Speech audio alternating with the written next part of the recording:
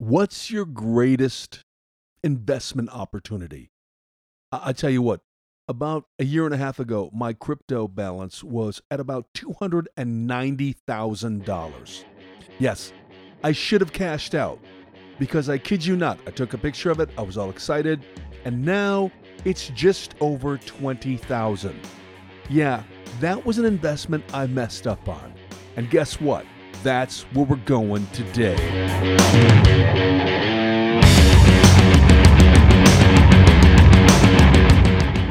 Wake the faith up, Slayer. Garth Heckman, David Alliance, reaching out to you. You can reach out to me at tdagiantslayer@gmail.com. I'm actually in Dallas this week, just finishing up hanging out. I was at a conference, hung out with my parents, got to get a great workout at a gym, my favorite gym in the country, Destination Dallas. Michael Johansson puts on a great gym, and now I'm going to be flying back tomorrow, but right now I'm recording, and there is a wicked rainstorm going on. If you hear any thunder or lightning, those aren't sound effects. That's really cracking behind me. But let's move forward, shall we? Hey, I want to talk directly to fathers today, but hold on, even if you're not a father or if you're a mom, it's applicable. I believe it'll hit me between the eyes. But I have a question. If you are a man who has a son, well, congratulations. Literally, you have something that should not be wasted. You have in your possession a great opportunity, something to invest that will pay dividends beyond the scope of any other investment. You have the riches that will exceed your time here on earth if you don't waste it. See, you have a son. That makes you a father. You now have the opportunity to be a father. That's amazing. What an amazing piece of raw material you now have in your possession in which to forge an eternity with for God. That's your son. How does one invest into that eternity, that legacy with their child? I think there are three things we see in Scripture. Number one, you provide. You provide for them, their body, soul, spirit. You live, walk, talk, act, exemplify a man who provides for his kids. Look, it's not enough to just put food on the table, water in their cup and a roof over their head and give them a few Nike shoes. Look, you got to provide for them emotionally, mentally, socially. You have to be and live the example. Pour into them in all aspects of who they are as humans and spiritual beings. Do you provide hugs, kisses, encouragement, verbal affection, I love yous, and the like? And if not, then I might be so bold as to say, you suck as a provider.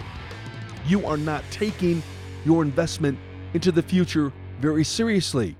And if you haven't guessed by listening to my podcast up to lately, I'm very aware that our nation is in a crisis, not because of the wrong politicians, but seriously because we lack fathers in the home. Second thing you need to do with your investment is protect. Maybe you're not the toughest dad on the block. I get it, that's fine. But you do have to protect your legacy, and that is your children. Is your house safe? And you go, oh yeah, my house, I got a gun in every bedroom. Well, great, I've got a gun in every room in my house. And you might go, really? Yes, don't jump on the mattress or the couch. Anyway, that's not exactly what I mean. What I mean is, do you protect them? Will they find porn in your house, on your phone, on your computer? Will they hear you yell at your wife or treat her with a cold shoulder? Will they see you, will they see a dusty Bible? Will they know and see that you're involved in church life? Will they hear you gossip and badmouth others or the pastor or maybe their friends?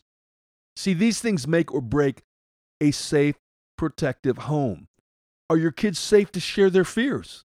That's another part of protection. Are they safe to share their dreams, their hopes, their questions? Are they safe to come and tell you about when they're sinning or habits? You may have a house surrounded by a moat filled with crocodiles, guns galore, and you may be a black belt in karate.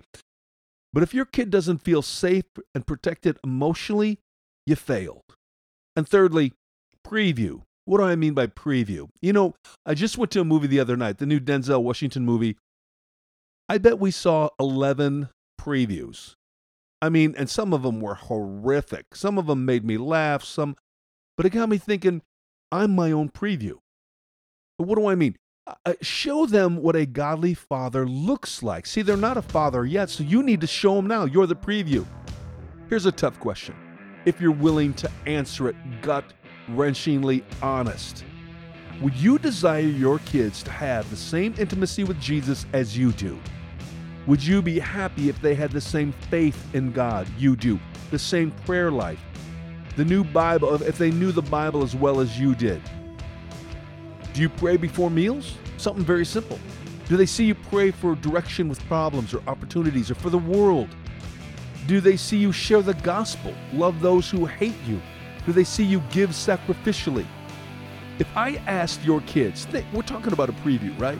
So if I asked your kids, hey, help me write a movie script about how godly your dad is, would they be able to come up with any stories with a script at all? Would they stand there or sit there and look at you blank like, can it be a comedy? Or would it be one of those movies, that start out with that little line at the beginning, partially based on a true event? Partially based, great.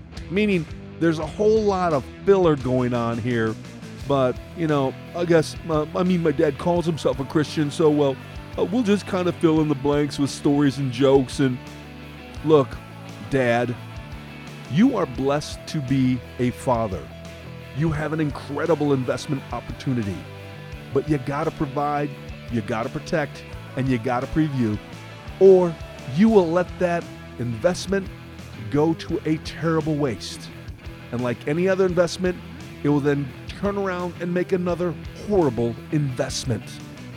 Why not take time to invest properly and compound the interest so that your investment grows and their investment grows, etc., etc.